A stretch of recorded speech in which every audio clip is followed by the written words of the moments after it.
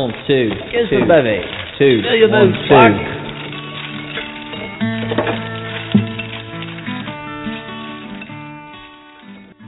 Seagulls float between the buildings, borne on the back of the wind.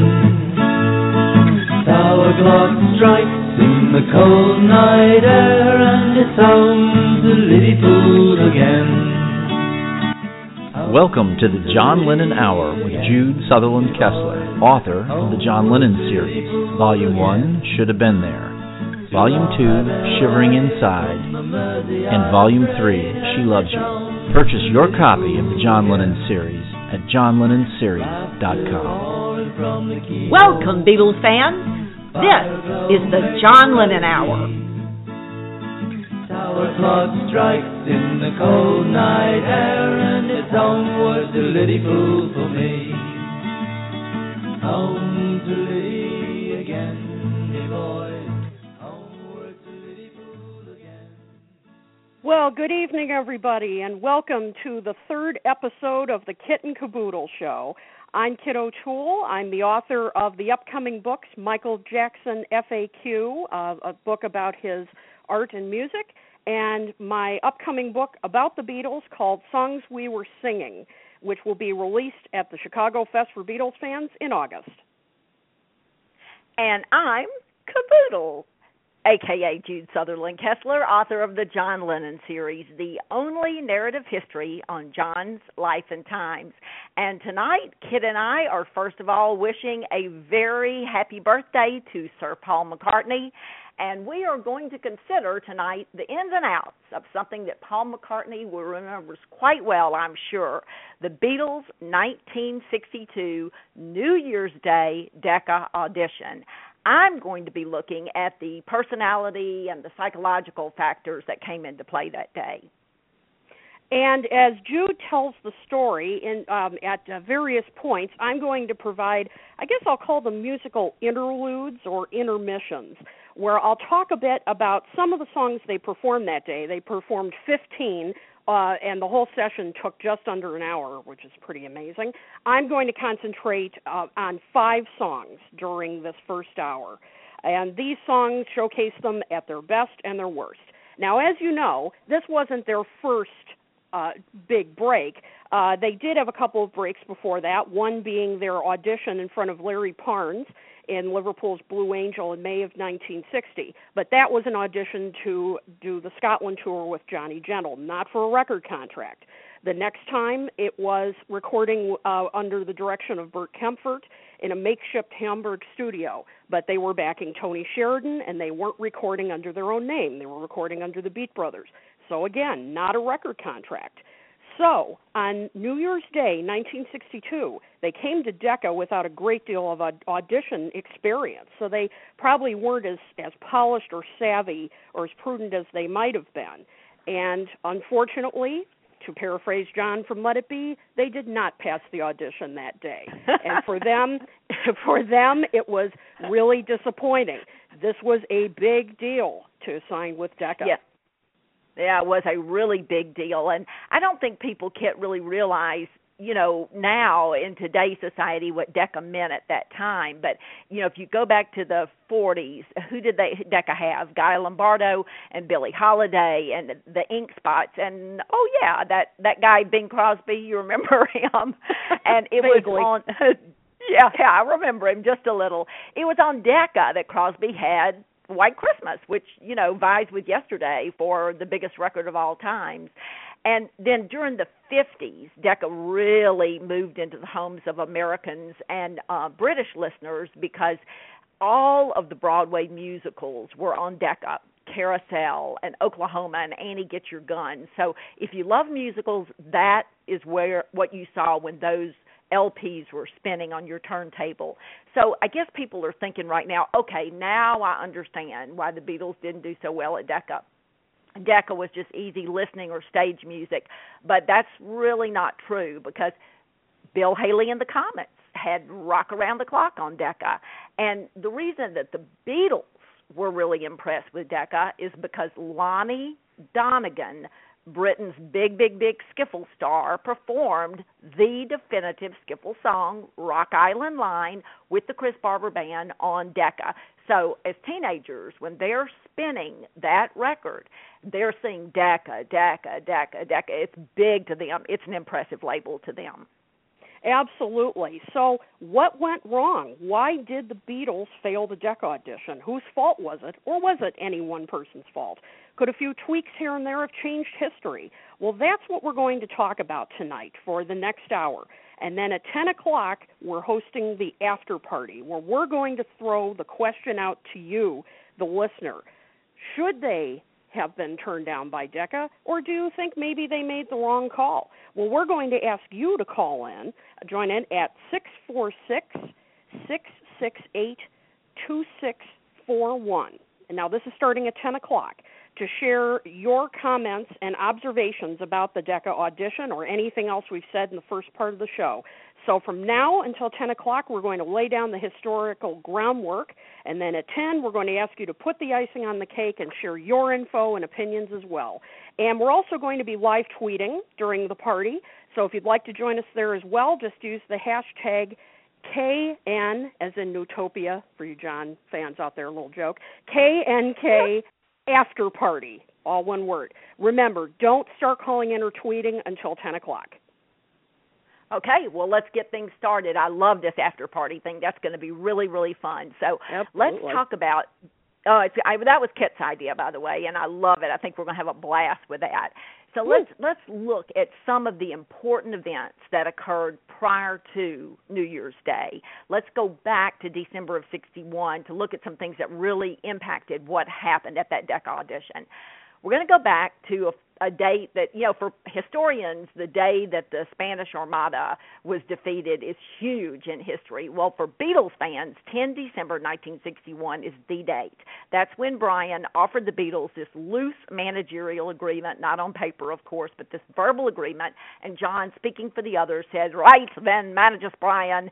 And at that moment in history, all of the cogs and wheels that would turn the future were set into motion. Almost gives you chill bumps. Well, 21 days later, the Beatles found themselves headed to London for an audition with a major company, Decca Records. And Mark Lewison says it's so right. They think they have it in the bag. They really do. Philip Norman gives us the logic for that in his book, Shout. He says, and I'm quoting him, "Brian at the outset foresaw no great difficulty in getting the Beatles a recording contract. Why? As a retailer, he was in regular contact with all the major London companies, Decca, EMI, Philips, Pye, and he'd given them all good business, building up what, of course, the Epsteins called the finest record selection in the North. And surely, Brian thought, surely they'd be only too glad to oblige so large and reliable a wholesale customer as NIMS Ltd. And look, Brian was right. When Dick Rowe, the A&R man at Decca, found out that this huge northern retailer, NIMS, had a pop group that they wanted to audition, he didn't even bat an eye. He immediately sent his new assistant, Mike Smith, packing to the Adelphi Hotel in Liverpool.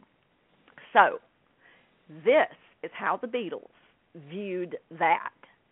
Decca, the company that had signed Lonnie Donegan and Tommy Steele and the Everly Brothers and even Little Richard, they are sending someone, an A&R man, to audition them. That was pretty positive. So what happens when Mike gets up there? Well, first he's taken to this lovely dinner by Brian, and it's so savvy of Brian. He takes him to dinner a little bit late, so when they get to the cavern, Mike Smith is going to miss seeing Jerry and the Pacemakers perform. Kind of a shrewd move on Epstein's part. And then he escorts Smith down to the damp, smoky, steaming Cavern Club, and the Beatles bowl him over. You imagine what that would have been like to see that in person. It's almost with uncontained enthusiasm at the end of the night that Smith explains to Brian that he certainly doesn't have the wherewithal to offer the boys a contract. He's new, he's young, he's 26, but he feels certain that they'll be invited to London for an audition. Well, what Brian hears and what the Beatles infer from that is that a Decca recording contract is more or less a sure thing. And this after only being with Brian for 3 days. This is 3 days after the 10th. John certainly was on cloud 9, and the others, I don't know what cloud numbers they were on, but they were there. Well, 16 days later, they get some news that probably dampened Brian's spirit a little, because the Beatles do get rejected by EMI. EMI's heard My Bonnie. They don't think it's very good. They don't care about this backup band, and they reject the Beatles. But Brian consoles himself with the fact that for sure the Beatles are going to get a contract from Decca. So when John, Paul, George, and Pete, and of course Neil Aspinall, leave from the Jolly Miller way out in West Derby, it's spelled West Derby, it's pronounced West Derby, near Pete's home, there's only one thing that the boys are worried about as they're headed for London, and that's the snowstorm that's barreling down on them. They really believe that they're on the road to a record deal, on the road literally and figuratively. And here's the thing. They all are self-assured, they're all cocky, and that overconfident attitude is going to really play a role in the next day's events. They're nervous. I'm telling you, they're definitely nervous to go to the Smoke, as they call London, and perform for a big company. But what they also are is overconfident. They think they have it. They're not hungry. They're not dying for a record contract, because they've just started trying, and they think that it is in the bag. So overconfidence, look for it. It's going to play a role. What do you think about that, Kit? Absolutely. You're going to hear that at various points, and this is a perfect example. This is the first musical intermission, by the way. We're going to talk about their cover of Chic of Araby. Now, before I get into the song, I want to explain and give a little background. You know, Jude, I don't know if people ask you, but when I've talked to people about the Decca audition or played some of the songs, they say, Chic of Araby? Why would they play that? What a weird choice. Well, it wasn't weird. Go back to 1961 and 1962. Look at the music scene in the UK. When you go through the number one hits from those years, yes, there was certainly some rock on there, Elvis in particular, but there were a number of songs that were easy listening. They were standards that were reworked into rock arrangements, show tunes, novelty tunes, a little bit of country, and as I said, yes, some rock with Elvis and Cliff Richard, of course. But these are some examples, just a couple of examples of number one singles from those years. March of the Siamese Children by Kenny Ball and his Jazzmen. That's, of course, from The King and I. Blue Moon, the great doo-wop cover from the Marcells. That's from 1934. A song called You're Driving Me Crazy by the Temperance Seven. And it was 1920-style jazz produced by George Martin. Another was a cover of Climb Every Mountain by Shirley Bassey. You know, these were songs that were very popular at the time. So the Beatles would work a lot of these covers into their shows at the Cavern Club and the Star Club. Songs like Besame Mucho, Till There Was You, Fats Waller's Your Feet's Too Big, Ain't She Sweet. So this made perfect sense. You know, they were just following the trends, and that's what Decca wanted to follow. So Chic of Araby seemed like a natural choice for the audition.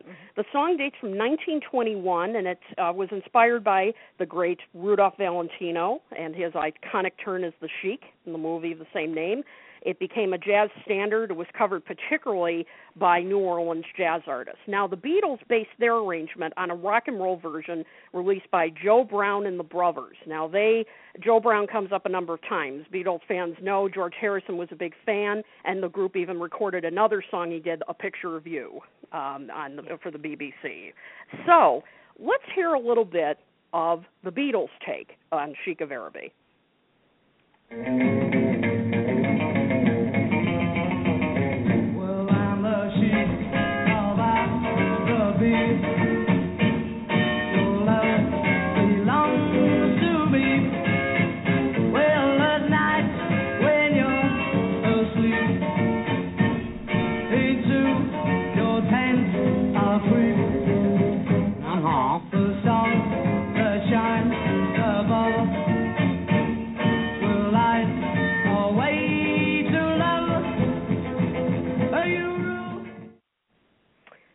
Yep, interesting take on Chic of Araby.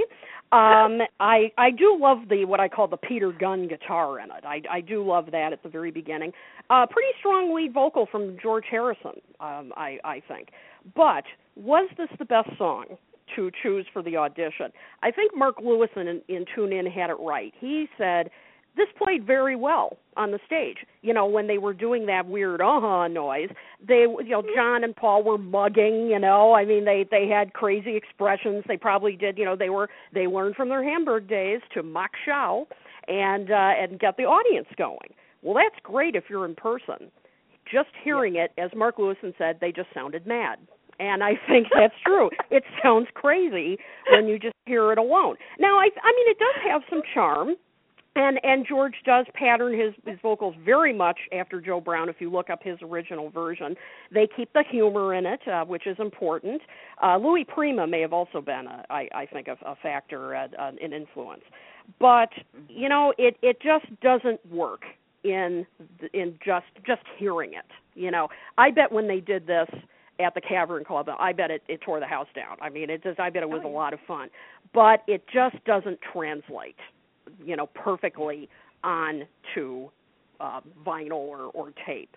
So this may not have been them at their best and may not have been the best choice. But we'll talk about that in the next hour.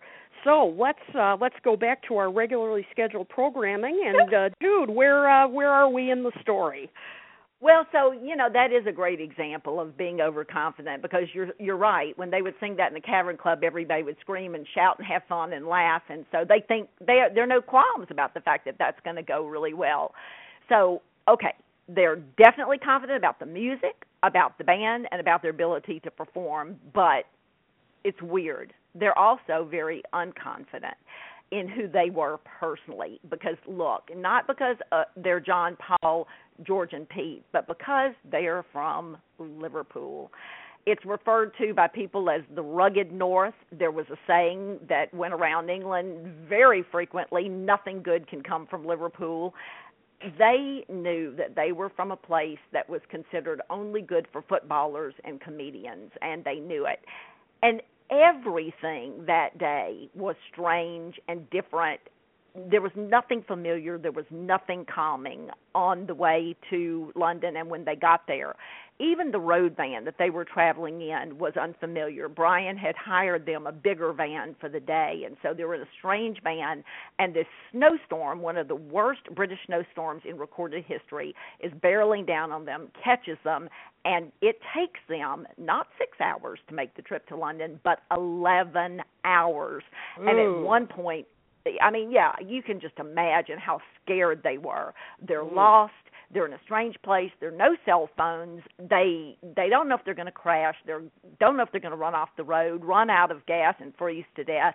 And by the time they finally get into London at 10 p.m. that night, they're absolutely exhausted.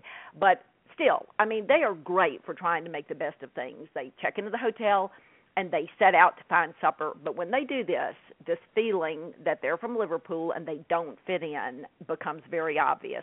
They're wearing their traveling clothes. They're not dressed up. And, of course, it's New Year's Eve, and everyone's dressed up. And one maitre d' actually won't let them in. He looks down his nose at them.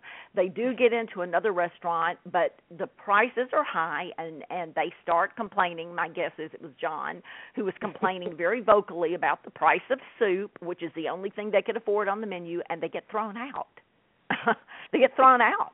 So it becomes pretty evident that their swagger about their music is okay, but underneath that swagger, they really are four Liverpool yobs in the big city. And now this veneer of overconfidence that they've had earlier in the day is getting little cracks and fissures in it, and their personal insecurity is showing through. And that is going to play a big role in what's going to happen the next morning, because when they roll in to the car park a little bit before 10 a.m., they are directed to not enter through the front door, but to go around to the back and come in through the tradesman's entrance. Now, that is not an insult. That was a practice standard for all bands, all performers, but not knowing this, they are insulted. And Mark Lewison says they felt like second-class citizens, and they resented this. They had yet to realize that this was typical. This is what all the bands did. Well, feeling hangdog. They enter the studio, they set up, they're surly, they're quiet, they're in a huff, and that isn't the best way to impress people or to make a good first impression. And in the minutes that follow, that feeling that they're being looked down on only intensifies when Brian finds out that Mike Smith, the A&R man that had come to Liverpool and invited them down, is not there. He's late. He's 26. He's been out for New Year's Eve. You know what's going on. He doesn't feel good. He's got a hangover. But Brian flies into a swivet. He takes the tardiness as a personal affront, and used to being really large and in charge, you remember he is the emperor, he begins to be very vocal about Smith's lack of professionalism and the fact that his boys are being, quote, unquote, undervalued.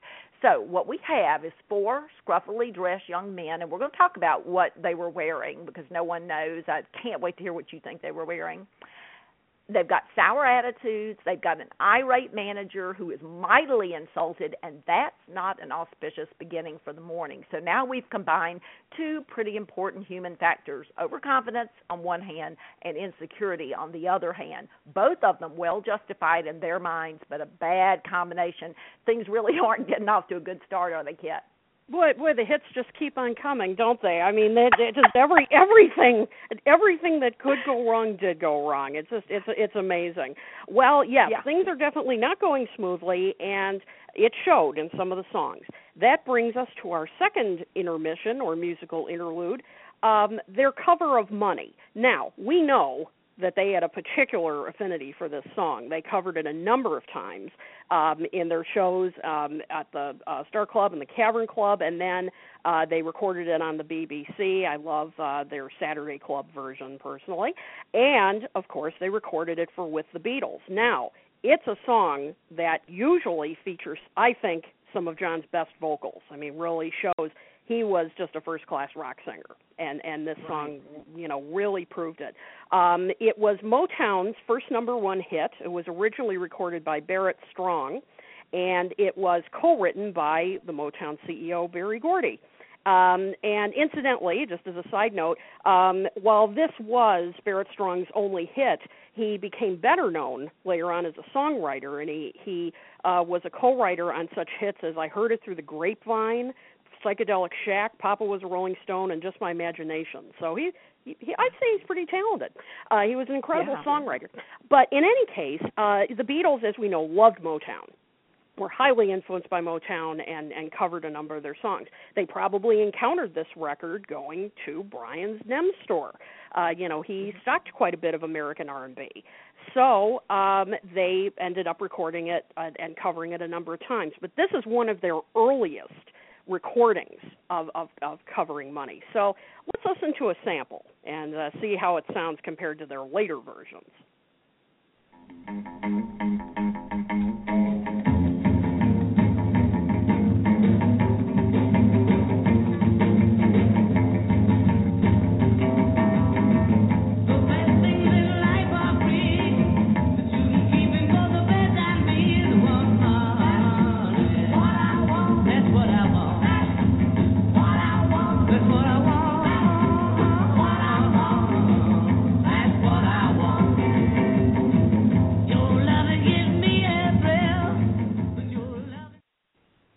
Yeah. Now, that song does have some kind of raw quality to it that's appealing, gives you a little idea of how they sounded. I mean, their later records sound extremely slick, compared to that. Yeah. But listen to that lead vocal of John's. That is not the vocal that we're used to on that song. Here, I think he really shows his nervousness and his strain, He's singing, it's a little, he uses kind of a nasal voice, sounds a little sped up. There are times when he sings the chorus, when he sings I Want Money, where his voice sounds a little shaky when he gets to that part where he's singing, that's what I want, oh yeah, his voice cracks, really cracks toward the end. That's not really like John, and so I think he was feeling all the pressures that Jude, you talked about earlier. And he sounds a little hesitant. Again, very unlike John in his typical performances. The other thing this is missing is Ringo's drums. I think we can all agree Ringo's drumming was the engine of that group. Mm-hmm. They were driving, powerful. And for Money, because the original version had that, the Barrett Strong version, and then the one we heard on With the Beatles, all those driving, powerful drums. To me, that was just as important as John's vocal, and they're just not here. You know, part of it was the sound quality, and part of it was Pete just, didn't have those chops. And so those are the two things that are missing here, John's confident vocal and Ringo's drums. Now, John, really defended these recordings later on. He said in a later interview, we did all these numbers and we were terrified and nervous. You can hear it on the bootlegs. Starts off terrifying and gradually settles down. We were still together musically. You can hear it's primitive, and it isn't recorded that well, but the power is there. Now, I agree with that to a point. The rawness is there, but it just doesn't have the power and drive like the later versions of Money have. So that's our second intermission. So Jude, where are the boys right now? Do you think they're satisfied with how they're doing? No, you have just nailed it, because the reason number 3 that things are going awry is exactly what you've just said. It's inexperience. They start off terrified. They start off nervous. They settle down, as you just said. But why are they so terrified? They're inexperienced. And if you think about it, what is their background? Where have they played? They've played the Cavern, hometown, know everyone, full of Beatles fans. They played the Casbah. They've played all the rough and tumble haunts, Merseyside, Garston Bloodbaths, and Latham Hall, Litherland Town Hall, all of the Merseyside haunts. And they've gone on tour, if you call it that, to Scotland with Johnny Gentle. They're sleeping in the van. They're eating next to nothing, and they come home dead skint. And of their experiences, their most cosmopolitan adventure had been, of course, Hamburg. But even in Hamburg, they lived in impossible conditions, the Bambi Kino. They're playing to thieves and drunken sailors and other unmentionable types. It's not the same. And the only recording studios they've been in are the acoustic studio hidden behind the railway station in Hamburg and that school-like studio where Bert Kaempfert captured their sound with Tony Sheridan on the 23rd of June, 1961. And in both of these places where they recorded, there had been no one to impress, no staff overseeing them, no one commenting on their equipment, no one telling them to go around to the tradesman's entrance. They were inexperienced. So fast forward to New Year's Day, 1962. The Beatles were already feeling slighted. Brian's in a snit, offended by the Mike Smith delay. They're setting up their equipment in a 36-foot by 21-foot oblong windowless studio. And I'm telling you this because this is a big studio. This is a big room. It's off-putting. It's cold in the room because the heat's been off since Christmas Day, before Christmas Day. It's cold. They're uncomfortable. They're nervous. And then they find out from Mike Savage, the Decca balance engineer, that their amps aren't adequate. Wow. I mean, these are the amps that were good enough for the Kaiserkeller, good enough for the Cavern, and all points in between, and now they're not good enough, and that's not all. Savage tells them that they've got to plug into a set of studio speakers whose volume they're not going to be able to control.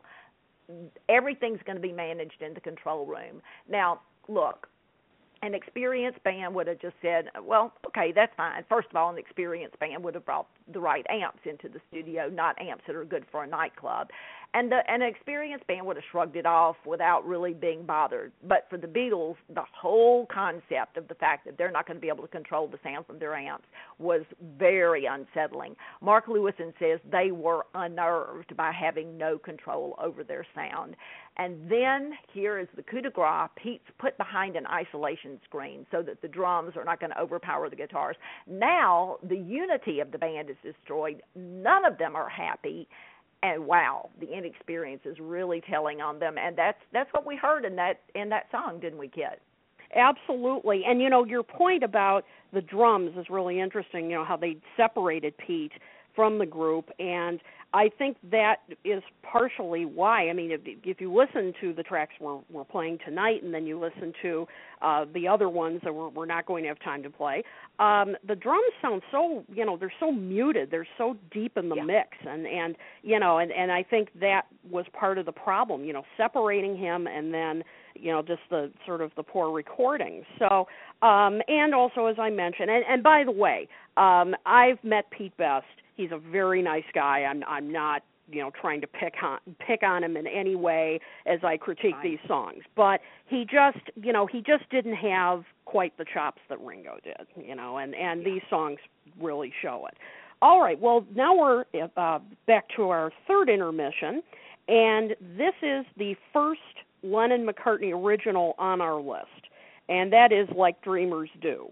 Now, I think this was a good, a good first try at a pop song, or early try, I should say. I think it was mainly written by Paul, and Paul, I think, was trying to get a grip on, what is a hook? What is a good hook? What is something that we're going to remember, that will break through the other noise on the radio or in concert. So this is an early stab at that. It was written in 1957, and John and Paul played this song as far back as their Quarrymen days. And as they grew in confidence, they started including it in their live shows, from their early 1960s Cavern Club shows.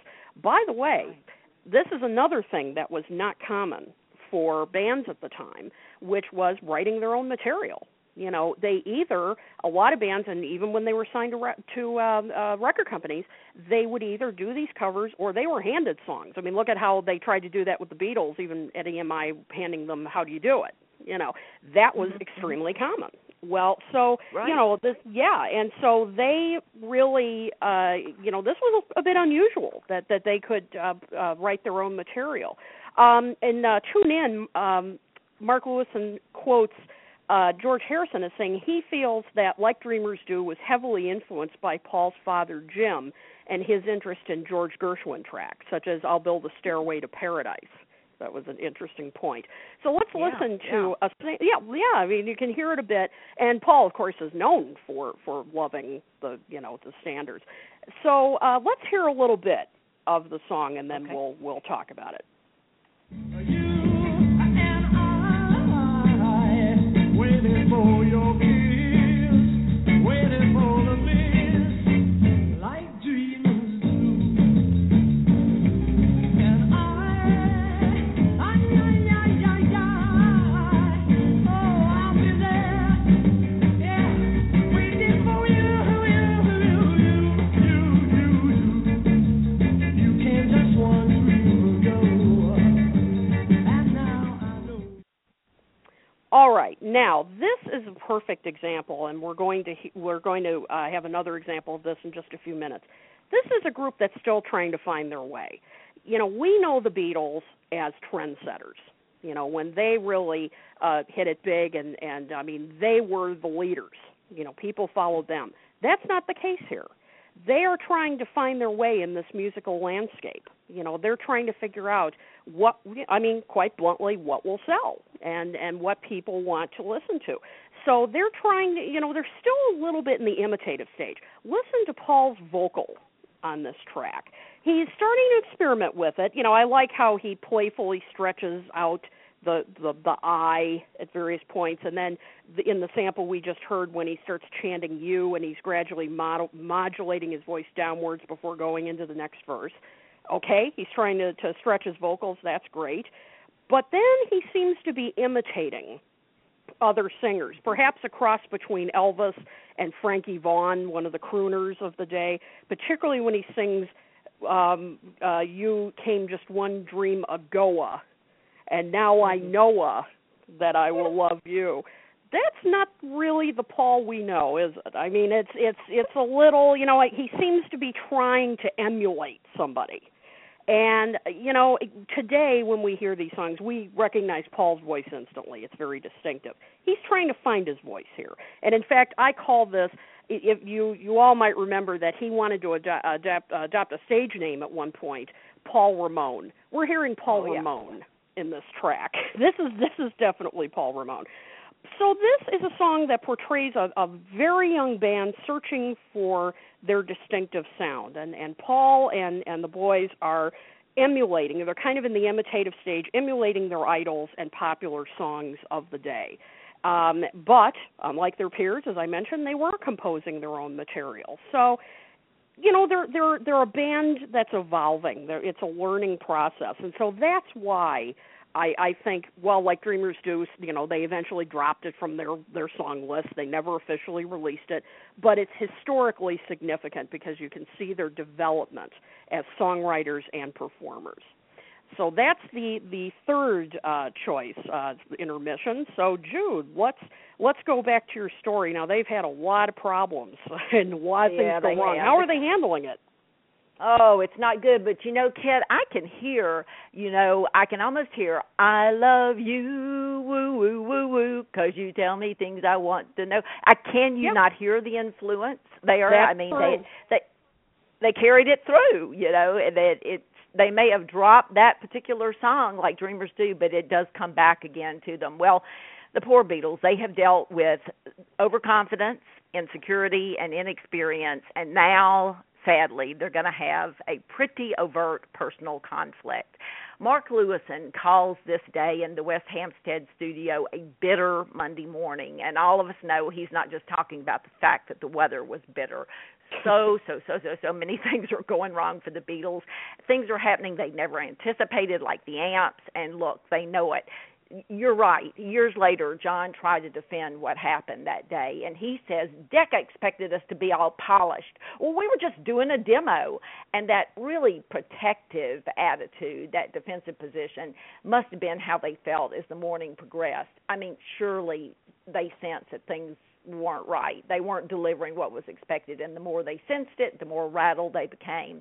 And Paul even says in the anthology, we weren't that good. Yeah, really, we weren't that good, but there were some interesting and unusual things.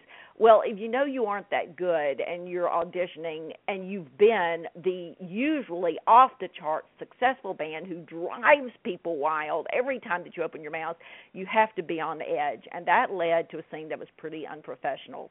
And you nailed this a few minutes ago, Kit, when you mentioned about John's nasal tone in Money. Yeah. And Brian hears it too.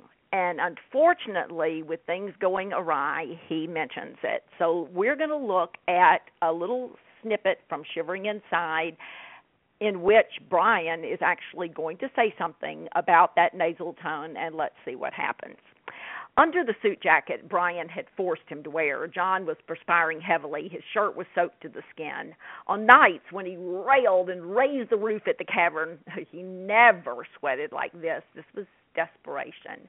To know her is to love her, John announced, trying to smack his gum nonchalantly. Take one, Mike Smith grinned, ironically. The group hadn't been given the opportunity to do more than one take on any song thus far. John would have to get it right. And to his credit, he did. He sang the song without error, but the number was devoid of life. Stillborn. Flat across the board, Brian whispered to himself, and Mike Smith, overhearing him, nodded in agreement. Mucking through a comatose rendition of Take Good Care of My Baby, the boys kept pushing. One song, then another. They had endurance, but little heart. This wasn't a performance. This was an arid pre-show run-through for concert, a concert about which they seemed to care very little. John shook his head and disgust registered in the corner of his mouth. Memphis began with more gusto and spirit, but right after She's the Only One Who'll Call for Me from Memphis, Tennessee, he jumbled the lyrics. The red light flickered off. Let's start that one again, Smith suggested over the PA. And John, Brian added, I rather think you had a nasal tone that's a bit irritating from in here. Yeah, John shot back. Why don't you concentrate on getting some standard equipment and better transportation and let us worry about the music, Mr. Epstein? Before anyone could breathe, Brian was gone. And we're told by Bill Harry that he was gone for about 30 minutes. You can almost hear Mike Smith and company thinking, wow, is this the kind of scenario that we want to get involved with? You know, George Martin got used to the Beatles and their interaction with everybody and with Brian and with each other, but Decca's not used to it. And Kit, that was a pretty nasty little scenario, almost a dynamite about to go off, wasn't it? My goodness, yeah. I mean, it just got better and better. I mean, it just the story is just amazing to me how everything that could go wrong did go wrong. It really did. Yeah. It's really incredible. Well, definitely the pressure was on, and for various reasons. And as we've talked about, their voices showed it. This is another example of that. The second Lennon and McCartney original on the list, this next intermission, is Love of the Loved. Now, this is also an example, I should say, of a band in transition, just like I talked about with Like Dreamers Do. It was primarily a Paul composition, and you'll notice when we play this in a minute that it has that slight Latin rhythm. And this was something that they would return to, most notably with And I Love Her, but they certainly experimented with Latin rhythms in other songs as well. But this is a kind of an early experimentation with it. It also shows Paul's trying to experiment with his voice a little bit, his range, and his phrasing. According to TuneIn, he first penned the track in 1959, and he was walking home. He thinks, Mark Lewison thinks, either from a date or John Lennon's house. Lewison also points out that the bridge in the song represents the teddy bears "To know him is to love him." Now, that's certainly a possibility because the Beatles performed that song numerous times in their sets, and they performed it during the audition. It became a staple of the Beatles and the Quarrymen's concerts.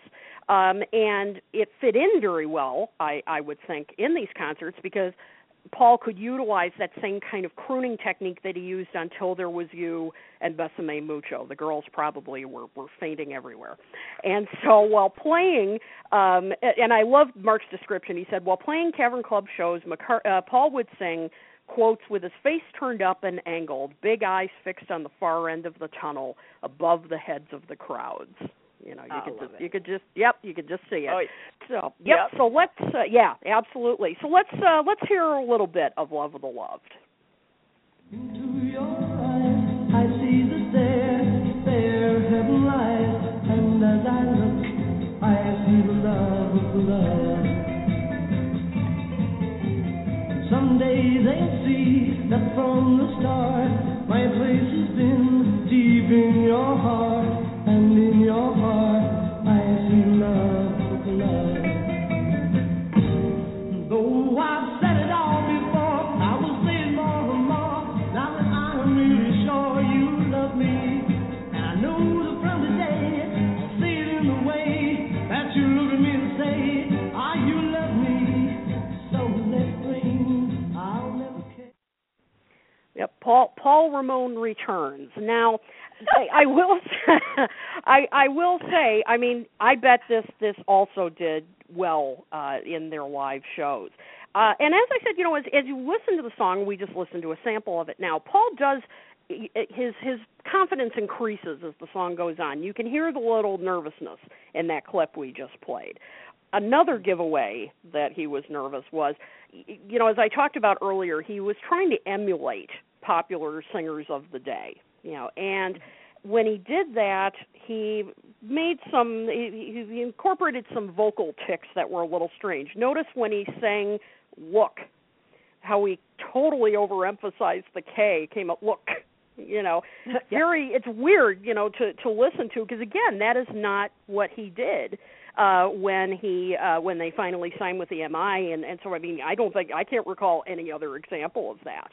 So he's still, I think, a little overcompensating a little bit, trying to fit the singers of the day. However, you can hear the kind of an omen for the future toward the end when he sings the title phrase and then emits that falsetto ooh. That ooh became a trademark of Beatles songs. And we hear it numerous times. So there's a little preview of it here, which is very interesting. Again, the drums just aren't there. They just lack power.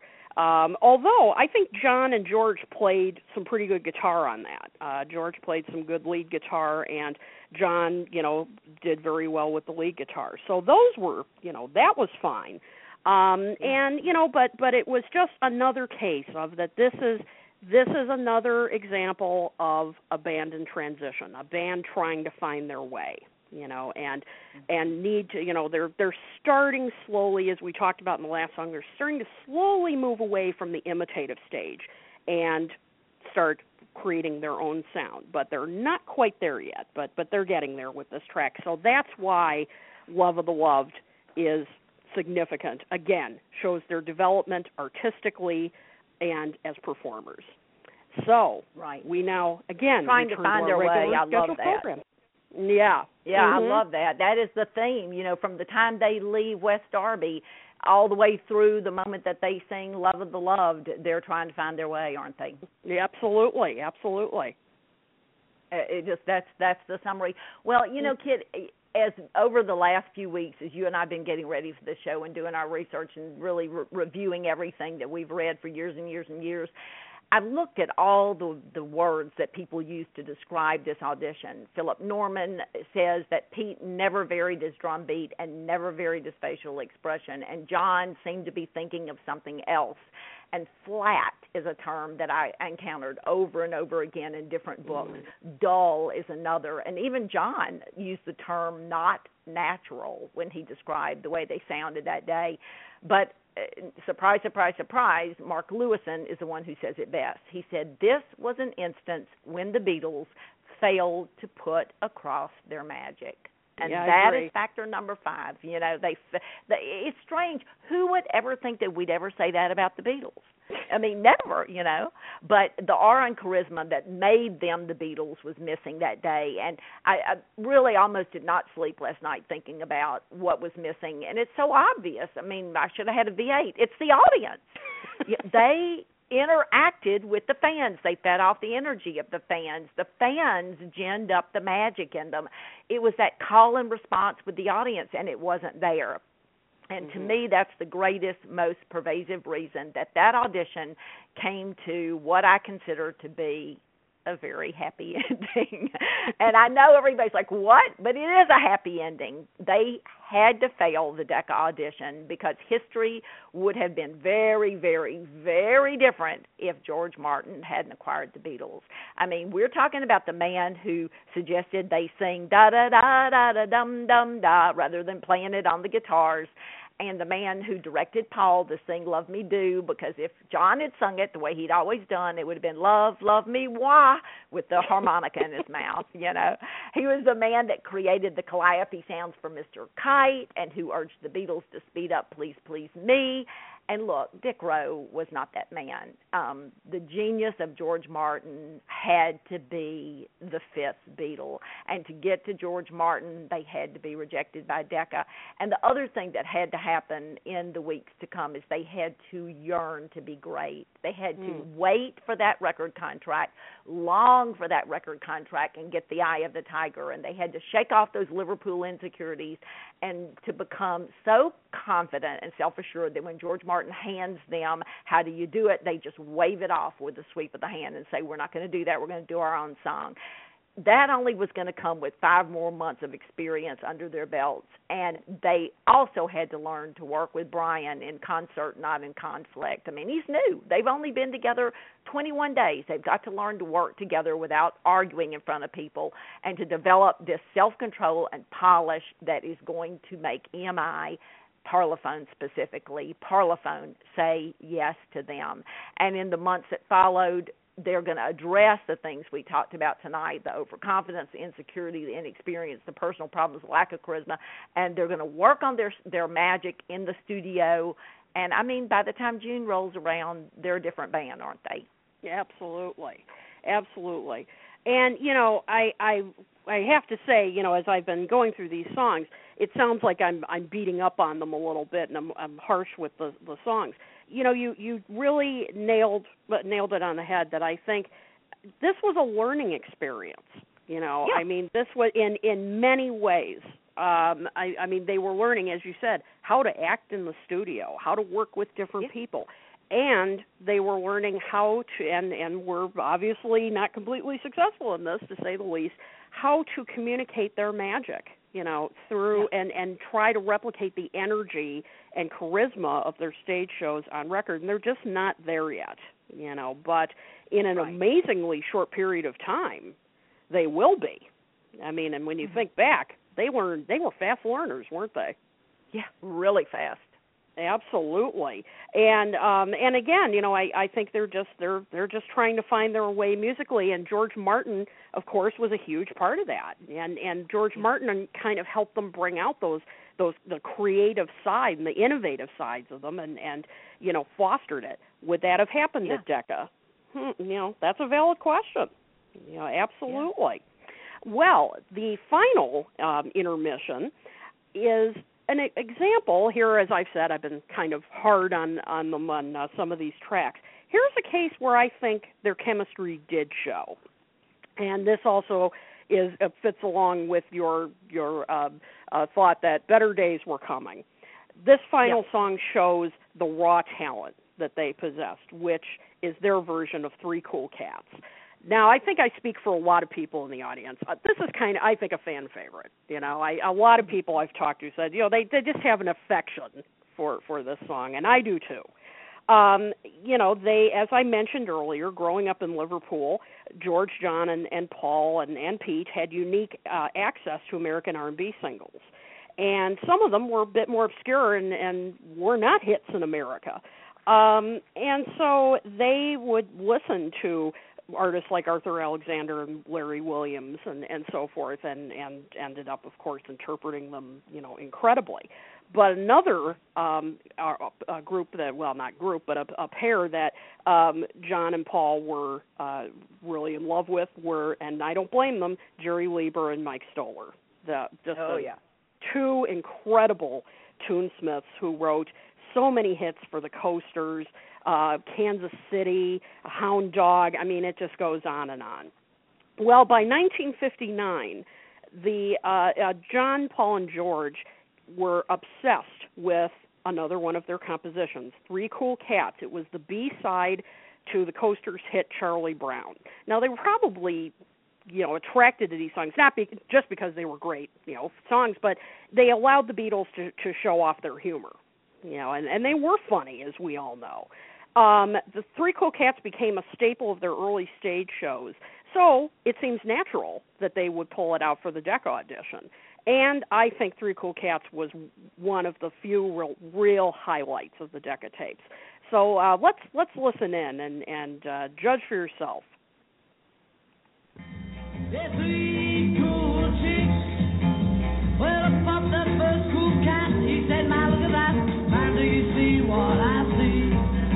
Well, I want that little chick. I want that little chick. Hey, man, just one chick for me. Hey. Well, the three cool chicks. Three cool chicks. Well, they look like angels from up above. And three cool cats really fell in love. But three cool chicks made three fools out. Three cool cats. Three cool cats.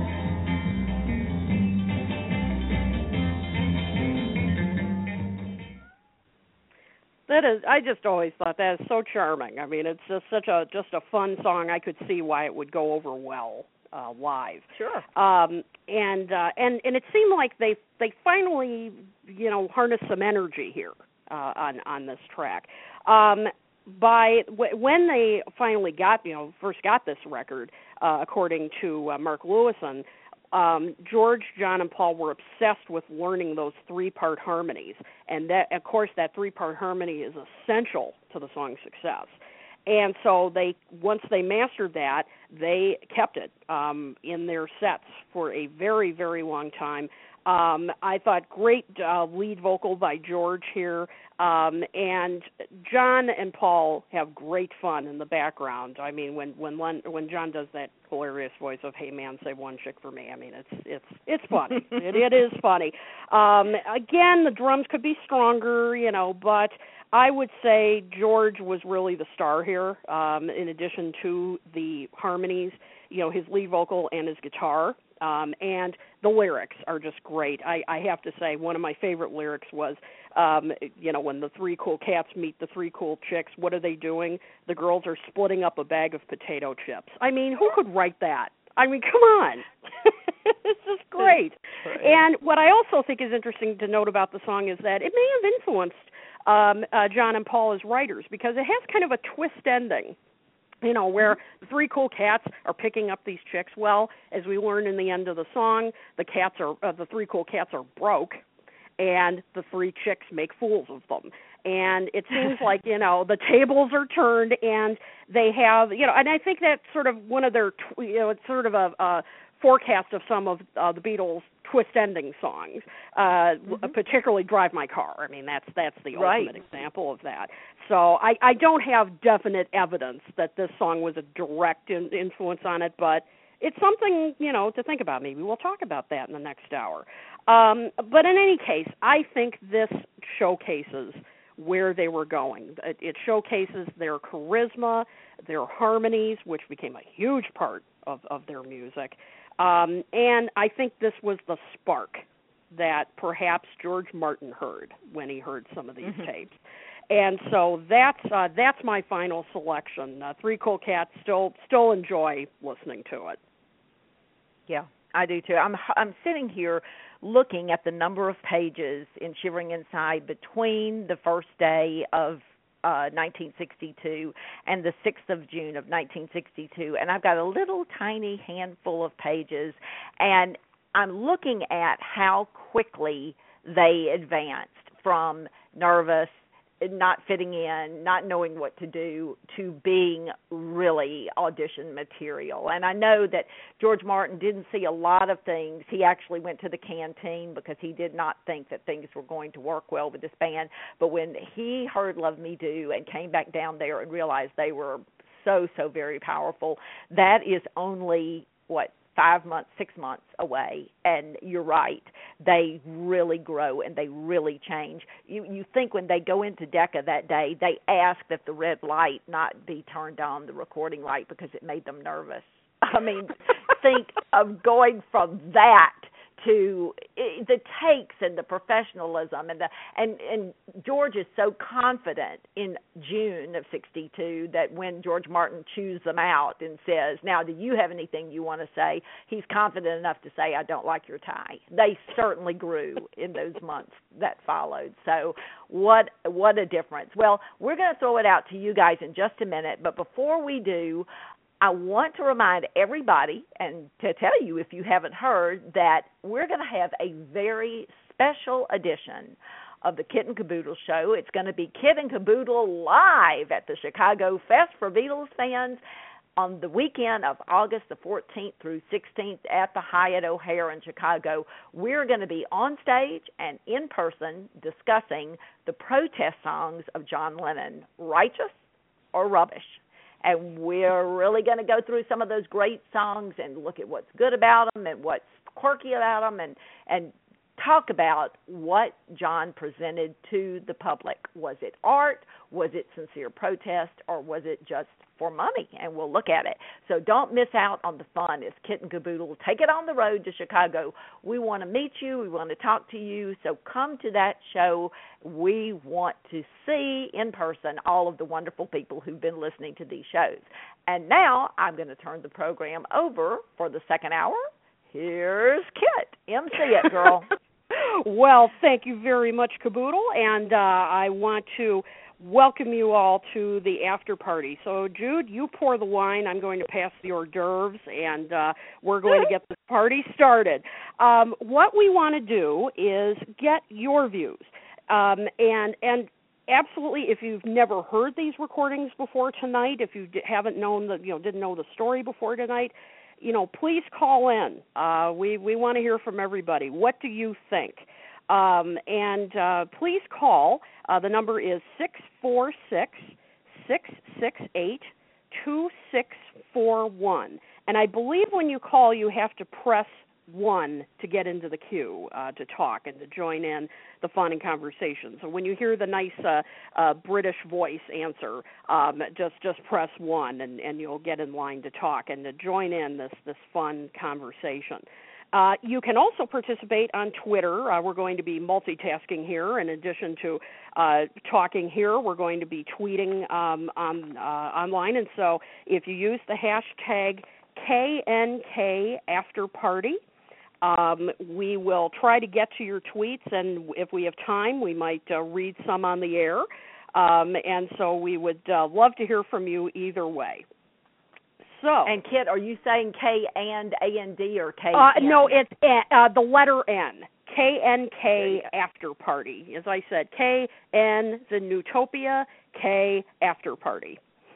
Got it. So, well, we actually have someone who's been holding for 15 minutes waiting. Are you serious? To come wow. Isn't that so sweet? So you want to bring him on the line? You ready? I'm ready. Hey, listener from the 818 area code, thank you so much for holding. Listener, 818. Hello? Hey. Yes, hey. Hello. Hey, guys, it's Elliot Easton. How are you? Hey, Jude, you know how much I love your books, and I'm so delighted to be participating tonight. And I have some definite thoughts about why the Beatles didn't get signed to Decca Records. All right, lay it on us. All right, well, the first thing that occurs to me is that Brian Epstein selected the song selection. He made the song list for that he thought would be best for the guys to play. And to me, all that cha-cha boom and save one chick for me and not half and all those little things, to me, it didn't represent fully what the Beatles were about. And almost, if you were Mike Smith sitting behind the control board listening to these guys, you'd wonder if they were a rock and roll band or a cabaret act. They were. Yeah, really. It was almost like a novelty stuff and like comedy stuff. And, we know the Beatles were always somewhat schizophrenic in their music. I mean, you have This Boy and then Twist and Shout. And we love them for that. We love them for their ballads and for their rockers. But I think that it wasn't really properly represented at the Decca audition. The other thing I think is that they got there, they were freezing cold, they drove through the night from Liverpool, their equipment was breaking down, they had to get the guys to kind of rig something up so they could even play. It was strange, unusual circumstances for them, and I don't think they were at their best. And I think that the key to the whole thing is that the difference between Mike Smith, because I'm not going to talk about, the guy who said, Dick Rowe. I think it's really Mike Smith who made the decision. But the difference between Mike Smith and George Martin is that the Beatles had the chance to show their charm to George Martin. Mm-hmm. Even with the joke, for a start, I don't like your tie. He had them laughing. He got their goon show humor. And I don't think, and he saw that they were more than just a rock band. They were almost four Marx Brothers. And I don't think that was evident at the Decca audition. I think they were nervous. I think they were in unfamiliar surroundings. They were playing songs with their manager, who I think was a great manager, but maybe miscalculated what would be the best songs for a rock and roll band trying to get a record deal. If I was sitting behind that recording desk in 1962 and heard Three Cool Cats and Cha-Cha Boom, Besame Mucho, which of course the Coasters did, and I understand why the Beatles did it and everything like that, but it almost made them come off as somewhat of a novelty band, like a chicken in a basket, as the British would say, cabaret act. You would wonder, are they a rock band? Are they a novelty act? Are they a comedy group? What's going on here? Who's the lead singer? And I think all that crystallized for George Martin when he got their charm, he got their humor, their sophistication beyond their years, and got to hear their songs. I mean, there's nothing in the Decca auditions that even approaches the simplicity of Love Me Do, which by all accounts is not the greatest song in the world, but it represents what the Beatles sound like. But there's very little in the Decca auditions that would lead you to understand why Brian Epstein was running around London talking to Pi Records and all these record labels saying the Beatles are going to be bigger than Elvis. You can understand why they would laugh him out of their office on the basis of what they produced at the Decca auditions. Well, it's interesting. You make an interesting point about the types of songs that they perform, because they just never got a chance to charm Mike Smith. With and the thing is, I mean, it seemed, when you look at the song choices, I mean, you can think, okay, Brian and the Beatles chose what on paper seemed logical. Okay, let's show them our diversity. He wanted them to seem well-rounded so that they were real showbiz artists. Exactly. And that's what Brian did for them. He took them out of leather suits. He put them in mohair suits. He told them to stop swearing, stop eating, stop taking requests on stage. And he was a wonderful manager.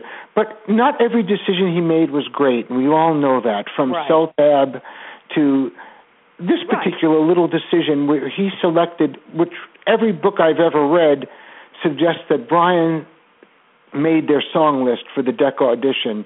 And I think he was thinking show business and well-rounded as opposed to a great rock and roll band. And you don't get that, Lennon singing Slow Down or Twist and Shout. You don't really get McCartney doing Till There Was You or Taste of Honey. You get something a little bit less than that. And you get ambition, but you get kind of like novelty from it, as opposed to these guys are going to kill. Yep, absolutely, absolutely. Well, Elliot, you bring up a lot of good points. That's for sure, and I agree with you that I think it's definitely this did not showcase them at their best, and it was a shame, and I think that led to them not being accepted by Decca. Yeah. I think they were very nervous. They were tired. They were cold. They were playing the song list that their manager had made up for them, and they weren't really fully being themselves. They didn't get to turn on their humor and their intelligence and their wit, which is what really, I think, turned the trick for George Martin. There were a lot of rock bands around that time, but there weren't a lot with the intelligence of the Beatles. And I think that's what that goon show humor and that all that stuff that George Martin could relate to, I don't think it was in evidence at the Decca audition. I completely agree. Well, thank you so much for calling. You brought up a lot of great points, and I'm going to be anxious to see I think we have some other callers waiting, and we'll see if they agree. But thank you so much for calling. Elliot, thank you so much. Thank you. Oh, I don't want to hog your air. Jude, I love your books. Can't wait for the fourth one to come out, and I'm glad to have been able to put my 2 cents in. Well, thank you, we Elliot. We really appreciate it. All right, ladies. Bye-bye. Kit, I agree. They just could not show their identity. They were not able to establish who they really were. Well, I tell you, the boards are just beaming. This caller has been waiting for over 9 minutes, so let's get them on from the 845 area code. Caller, you're with us on the John Lennon area hour. How are you? Hello there. It's Richard Adler. Well, hello. Hello, he is in addition to many other things, he runs the wonderful Students of the Beatles music group on Facebook, and we've had some wonderful conversations on there. So, Richard, you're so sweet to call in. Really, thank you so much.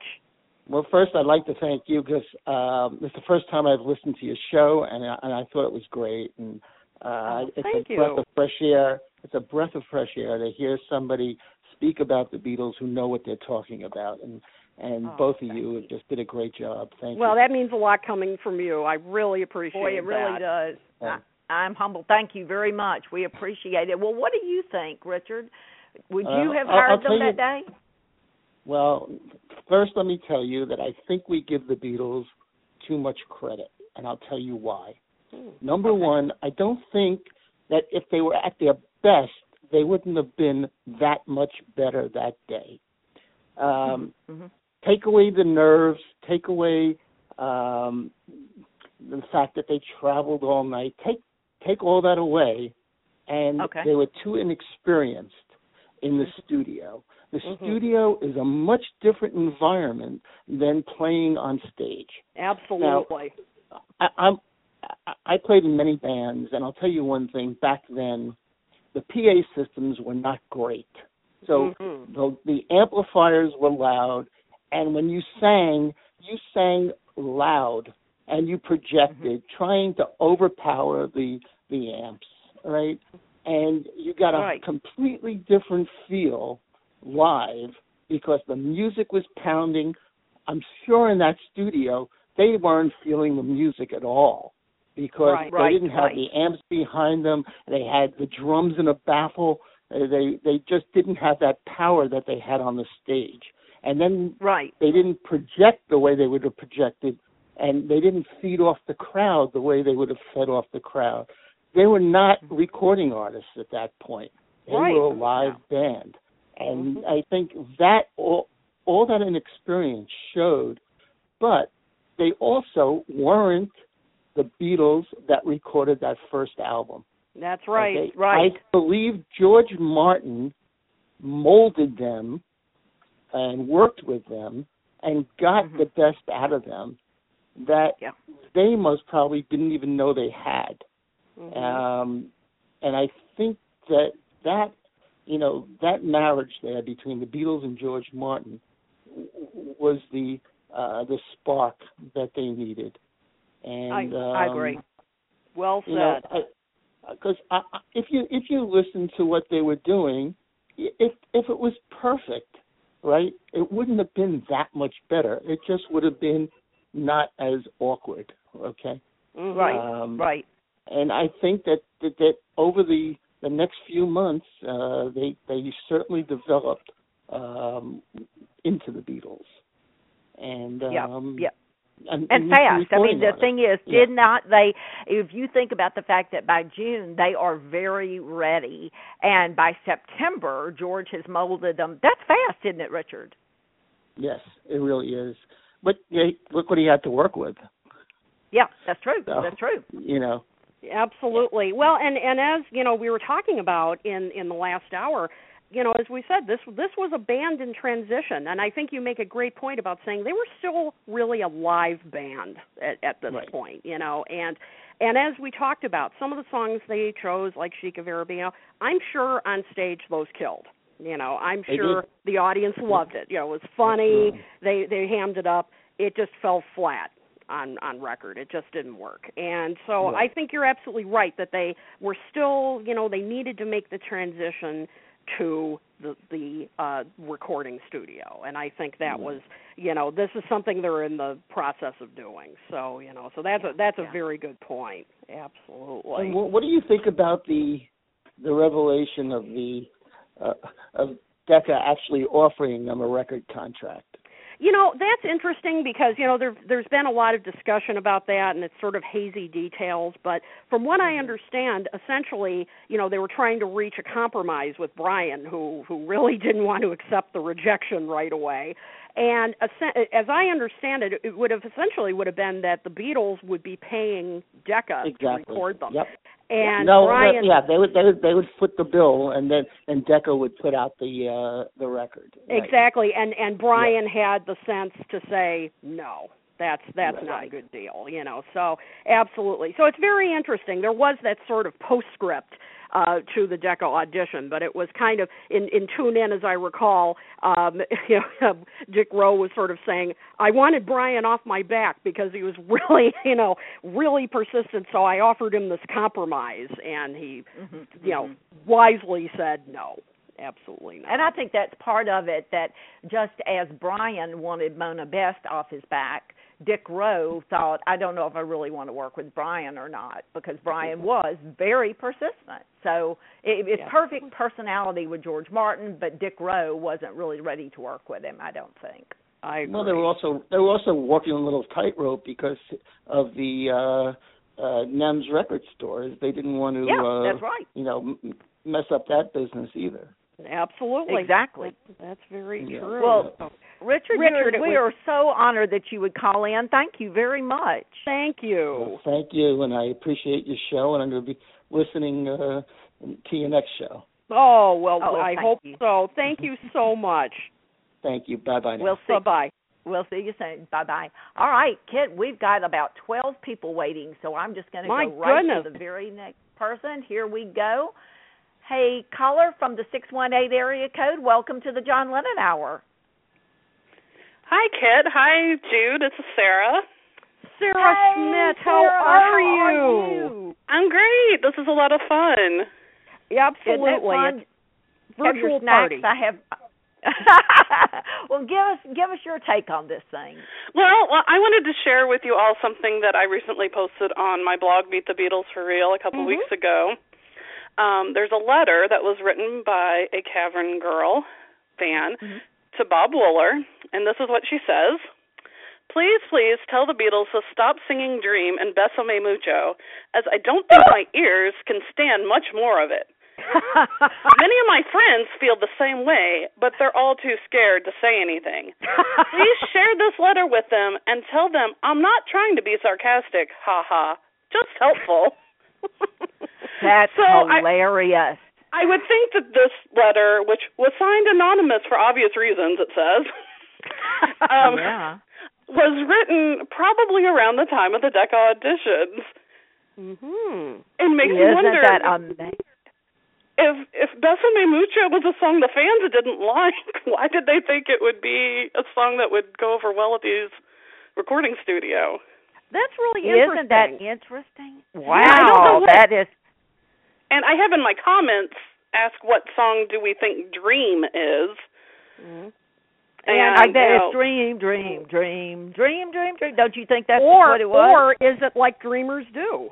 That was my first thought, was like Dreamers Do, but let's see. I don't know. Someone believed it was Dream by Cliff Richards because George also sang it. Which I bet that's That could be. I don't know, but the Beatles did a lot of songs with Dream in the title, so. Oh, Beautiful Dreamer. They did that. That was another one I thought too. So that is so fascinating because clearly, as we were just talking about with Richard and Elliot, the songs that they picked for the audition, Brian and the Beatles picked them thinking, well, these are crowd pleasers. This is right. what people want. Here's an example. Where they're saying maybe they weren't quite the crowd pleasers all the time that they thought they were. That's fascinating. Yeah. I thought so. I just wanted to share that with you guys because it was really interesting to me. That is interesting. Where did you find that? Where did you get that letter? That is really great. I found it at Trax, the auction site Trax. Oh, right. Okay, I know what you're talking about. Yeah.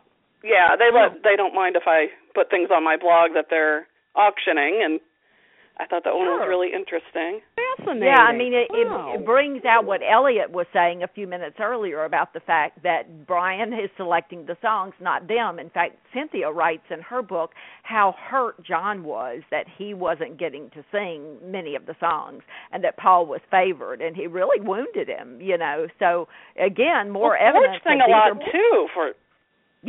Yeah, but not John. Right, but George surprisingly sang quite a few. He did, and it is surprising, from that period of time that George got a lot of exposure on the Decca audition tapes. Absolutely. Well, that is a jewel. That is really remarkable in light of what they sang. Very cool. If anybody wants to see the full letter, it's 2 pages, and I posted it on May 24th. On MeetTheBeatlesForReal.com, so you can go and look at it. MeetTheBeatlesForReal.com. And for those of you who haven't seen it, go see this blog. It's Sarah posts some unbelievably rare, candid photos, stories of fans from back in the day.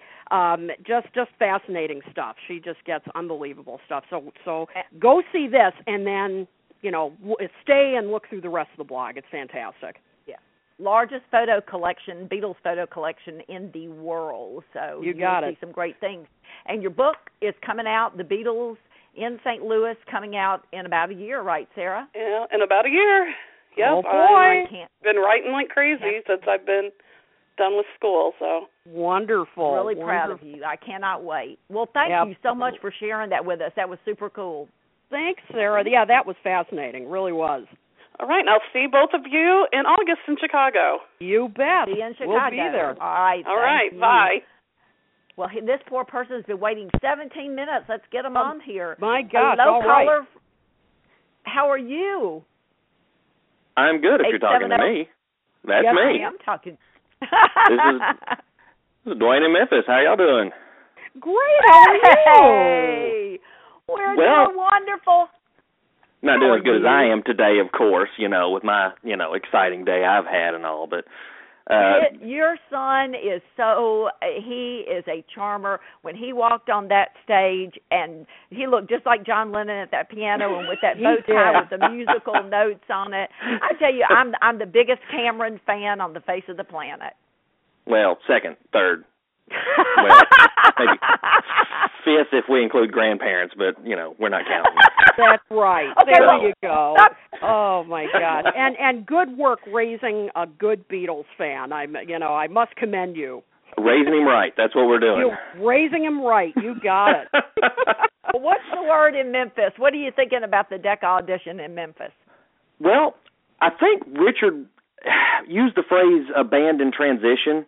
Mm-hmm. And I don't know so much it was a band in trans. I think the song selection, if you listen to how they played it, it touches a little on Kit's point on the Paul Ramon thing, and then Jude's comment about how John was just like, you know what, why don't you worry about the transportation and let me worry about the singing? Because if you listen to like Paul's vocals, it's that same duality that made the Beatles great. I don't know, credit Brian, credit George Martin, credit whoever. Maybe they just figured out how to play in the sandbox together. But that early tension between John and Paul, because John wanted a rock and roll band. John had this image, John had this vision, and Paul wanted to be successful. Right. And when you hear this Paul Ramon, I love that. When you said it, I was like, that's classic. I love it. When you hear this Paul Ramon voice in the Decca auditions, and then you like juxtapose that, like especially the way John just grits when he's singing Memphis, Tennessee. It's just like, this is not a band in transition. They've not found themselves yet. This isn't the Beatles. It's not the Beatles not auditioning because it's Pete Best and not Ringo. I mean, they don't have a clue who they are yet. They're a fun band to go see, but as far as like an identity, they don't have anything yet. Yeah, and then when you throw in this convoluted song list, Decca doesn't know what they're signing either, because you've got a band that's like, okay, George is kind of down the middle, Paul is like this, crooner guy, Paul Ramon thing going, and then you got this gritty guy that's yelling at their manager and growling into the in the microphone. We don't know who we're signing here. And then you got this 15-set song list that just spans the globe, and they're like, what the crap. Yeah, I think you make a really good point. When you said about in search of an identity, and that Decca maybe didn't sign them because they didn't know what they were, what exactly they were signing. I think that's an extremely valid point, because has been my impression all along. Is just it's not the Beatles yet. They've not found. They haven't found that magic mesh of balance and, the stuff John wanted to do and the crooning that Paul wanted to do and, let's kind of make this thing work. They haven't balanced that yet, and it's a hot mess. I agree. It was a very cold mess, actually, wasn't it? Yeah, I'm sorry, I forgot. Yeah, January in London. It was a cold mess. It was a cold mess. That's the title of my next book. Well, there you go. I love it. Well, congratulations to Cameron. He just rocked, and everybody go to what's your Facebook page? How's it titled? Is it? Well, actually, it's like Dwayne-Andrea or Dwayne.Andrea or something or other. I'll link it on both of y'all's pages. I've got it on YouTube. I'll just upload the link to YouTube. Yep. And then I'll share the YouTube link on both y'all's pages, and then the world can go watch the greatness that is him. Absolutely. He was so good. He was so and good. We'll be seeing you in August. Oh, no, go ahead, Jude. I was just saying, I'm still so honored that he covered Home to Liddy that I don't know what to do. He's just a great honor. All by ear. And yes, we will be in Chicago in August.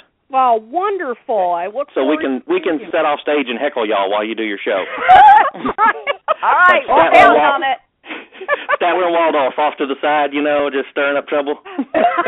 And I'll say, I know that guy. Yeah, that's right. So you got Kit and Caboodle and Statler and Waldorf. It works out great for everybody. Thank you so very much. Thank we love you it. for calling. Yeah, have a good night. Well, you too. Tell everybody hi for us. I think All you right, just did. They're listening there.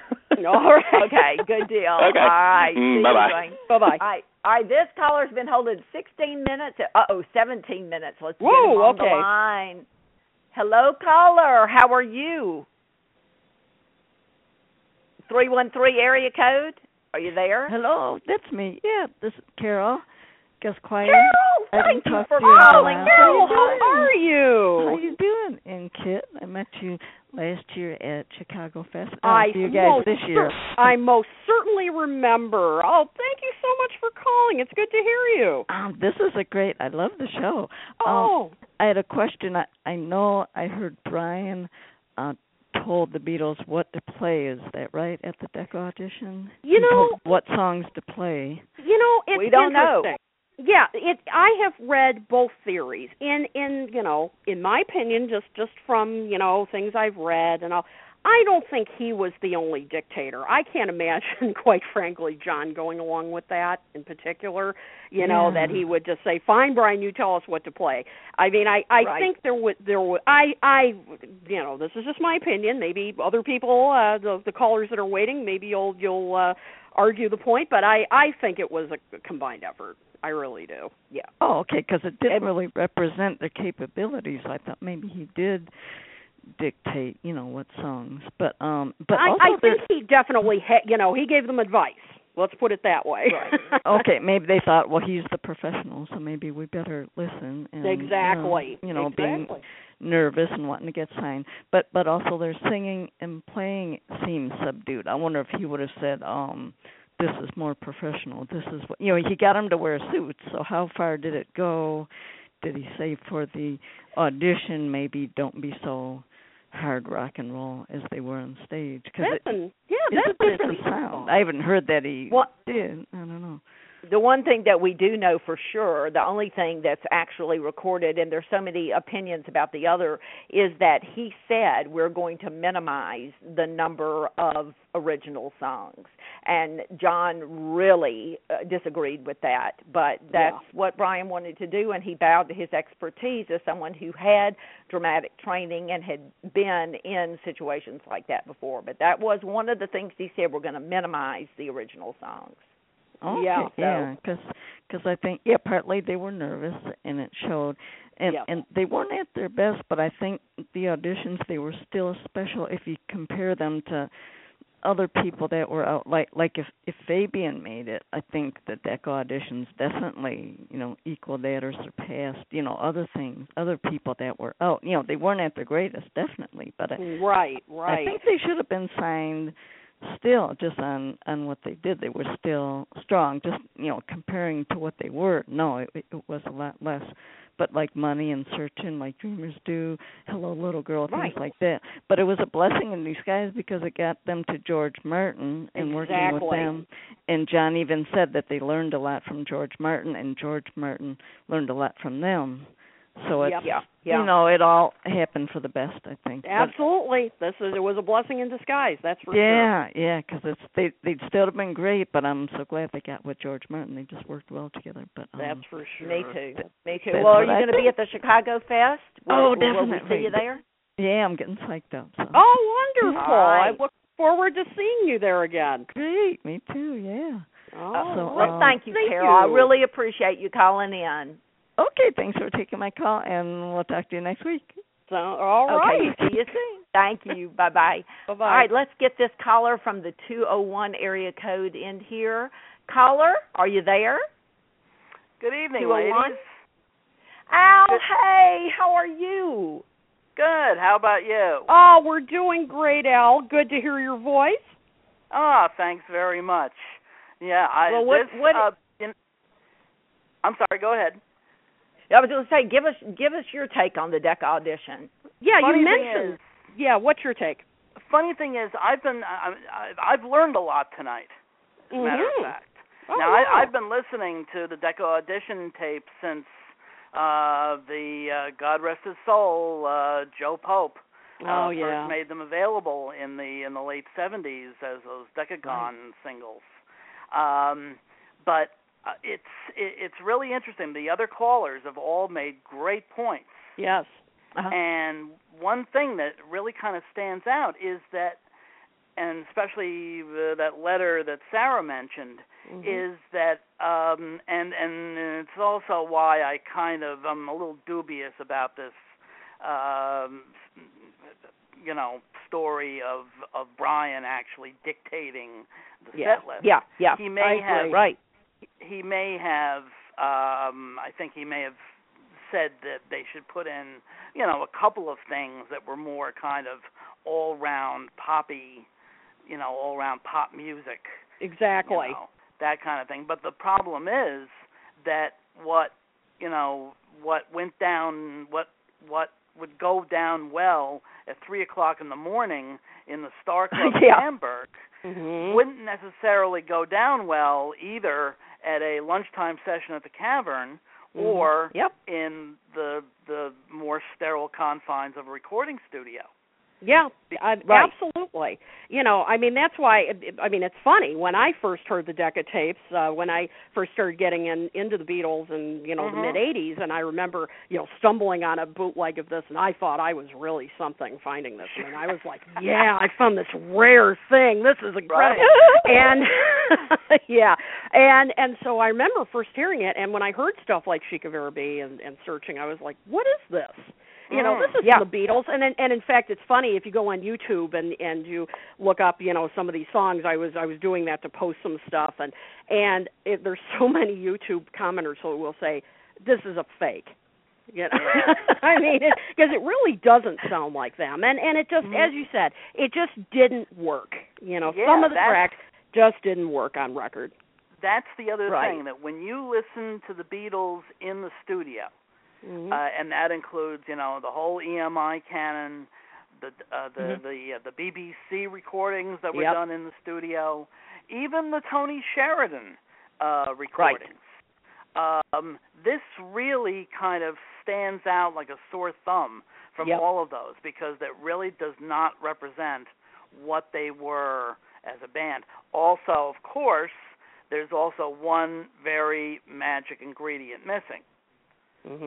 Yep. Ringo. Yep. Yeah, exactly. Yeah. Yeah, it's, as I said, not to use a cliche, but he really was the engine that drove that group. Absolutely.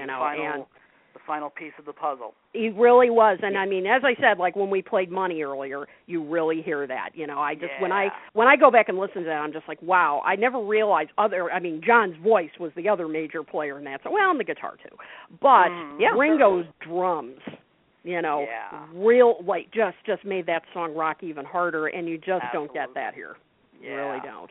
Our mutual friend Robert Rodriguez, who is a drummer himself, he, on his and Richard Buskin's podcast, Something About the Beatles, he, in great detail, really kind of laid out the deficiencies in Pete Best's drumming.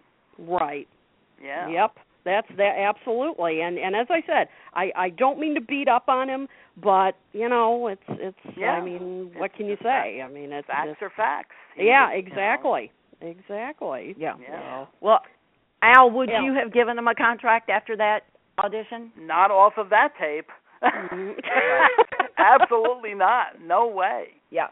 Yeah. Well, and Paul McCartney would agree with you. He said that too. That he said, I wouldn't have hired us. No. Yeah. No, absolutely not. Yep. Now, maybe, we are going to... No, go ahead. No, you go. Oh, I was just going to say that, maybe the first batch of BBC recordings that were done around that time, in the winter and spring of '62, maybe that might have swayed my opinion, but certainly not that Decca audition. Yeah. Yeah, I agree. Absolutely. I so agree. Well, we are going to be looking forward to talking with you in July on the 9th about 1965 and the Beatles in 65. And we're going to see how much they've grown. When you think of Decca, and then you just step forward a year and a half, wow, you've got a completely different band. So cannot wait to talk about that with you. That'll be great.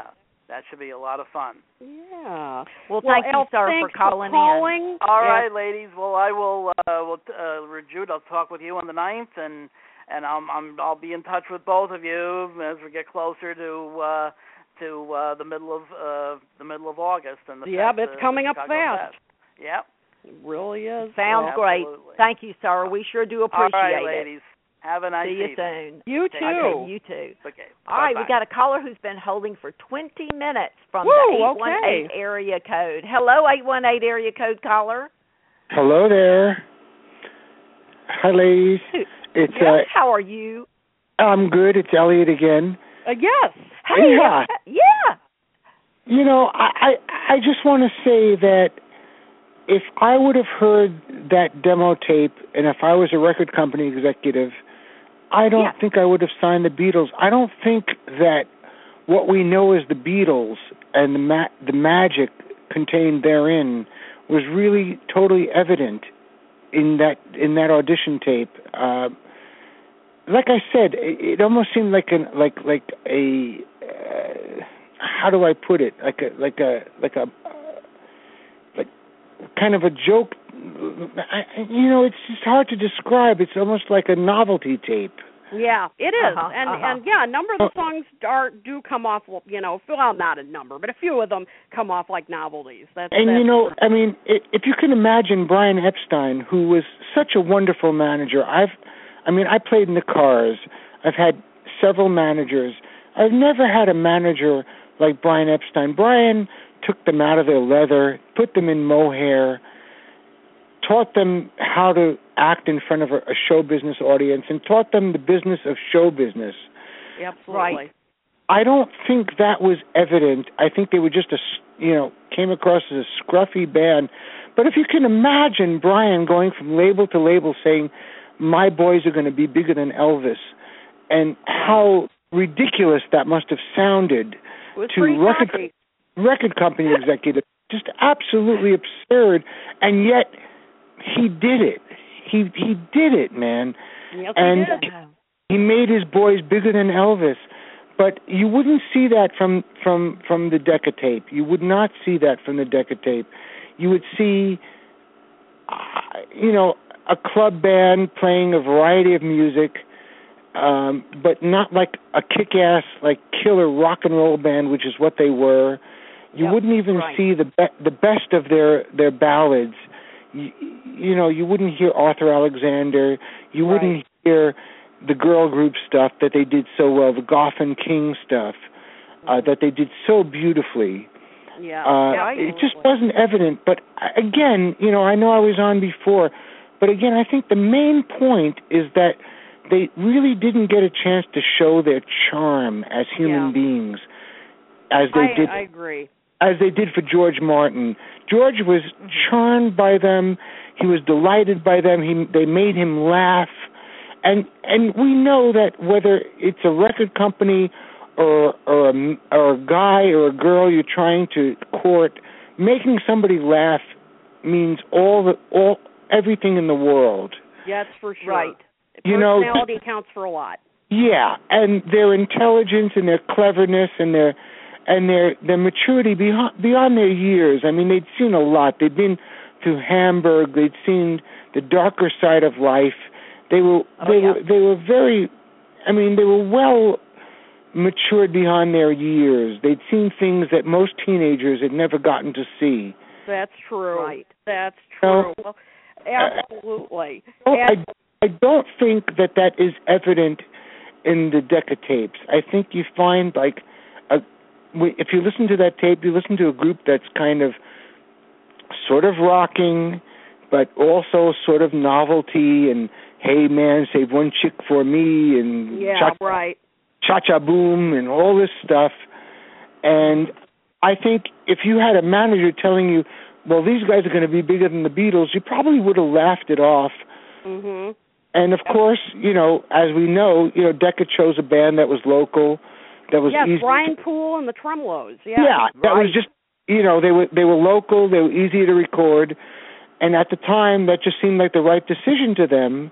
Mm-hmm. But of course George Martin had the vision, he did. And he saw something extra in them, and it was beyond music. It was their charm. It was their humor. It was their magic, and I don't think that was at all evident in the Decca tapes. I think they were they were tired. They were scared. It was unfamiliar. Their equipment wasn't working right. They had to have engineers rig up amplifiers to work with them, and on and on and on. It just wasn't a great audition.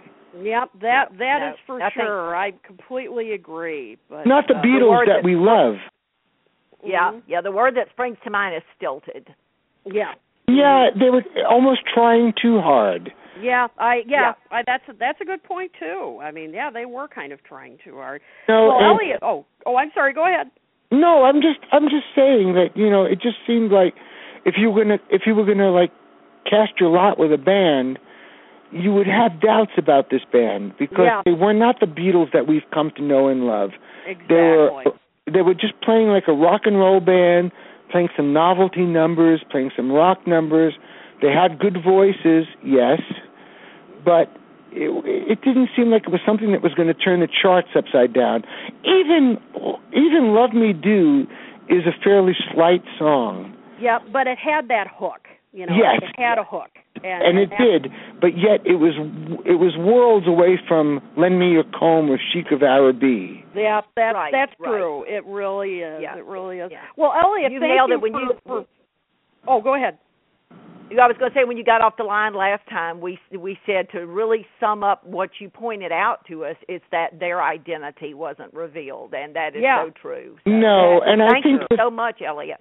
But I think the thing that got them signed to EMI was their charm and their humor and their intelligence and their wit. Absolutely. I completely agree. And because George had produced the Goons and he produced comedy records, and he recognized in the Beatles an intelligence and a humor that was not evident at the Decca session. That is for sure. Well, Elliot, thank you for calling, and you made some terrific points, and I think we're going to be touching on those as the party goes on. These are themes that keep coming up, but all night. But thank you so much for sharing. We appreciate it.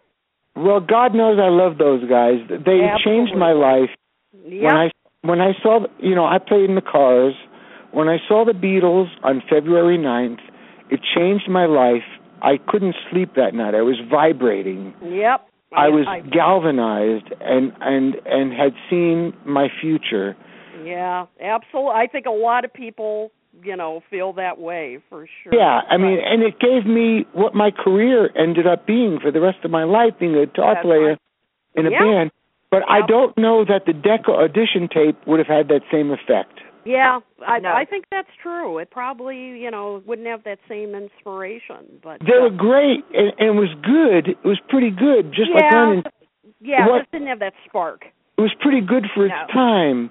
Yeah, exactly. It just didn't fully express the genius of the Beatles. That is very, very true. So, well, thank you so much. I think, unfortunately, we have to move on to, well, not unfortunately, but we have to move on to some other callers that have been waiting. Well, that's okay. I think Jude knows how much I love the Beatles. Absolutely. And Jude, you know how I love them. That's the truth. We all do so very much, and thank you very much for calling in. I'm more than happy. I'm very, very glad to have participated. Oh, well, thank you so much. All right, see you soon. All right, this poor caller, we are going to get this caller from the 718 area code. They've had to call back 2 or 3 times, so let's see if we can get them on the line here. All right. 718 area code, are you with us? 718 area code. Hey, guys, can you hear me? Yes. Yes. Eddie Robustelli. Well, how are you? Oh, it's so good to hear from you. I've been waiting for this show for a few weeks. I love the Decca recordings, and I have lots of opinions. And so, well, give us your take, because if anybody knows the music of the Beatles, you do. We'd love to. For those of you who don't know, Anthony is writing. Is it a 3-book series, Anthony? 7, actually. Jude following your Wow. Oh, we are crazy. Wow. Yep, you guys are crazy, but crazy in the best way possible. Yeah, it's called I Want to Tell You, the Definitive Guide to the Music of the Beatles, and you've done already 62, 63, and so I assume you're working on 64, 65 right now. Is that correct? Year will be Hard Day's Night and Beatles for Sale, two of my favorite albums.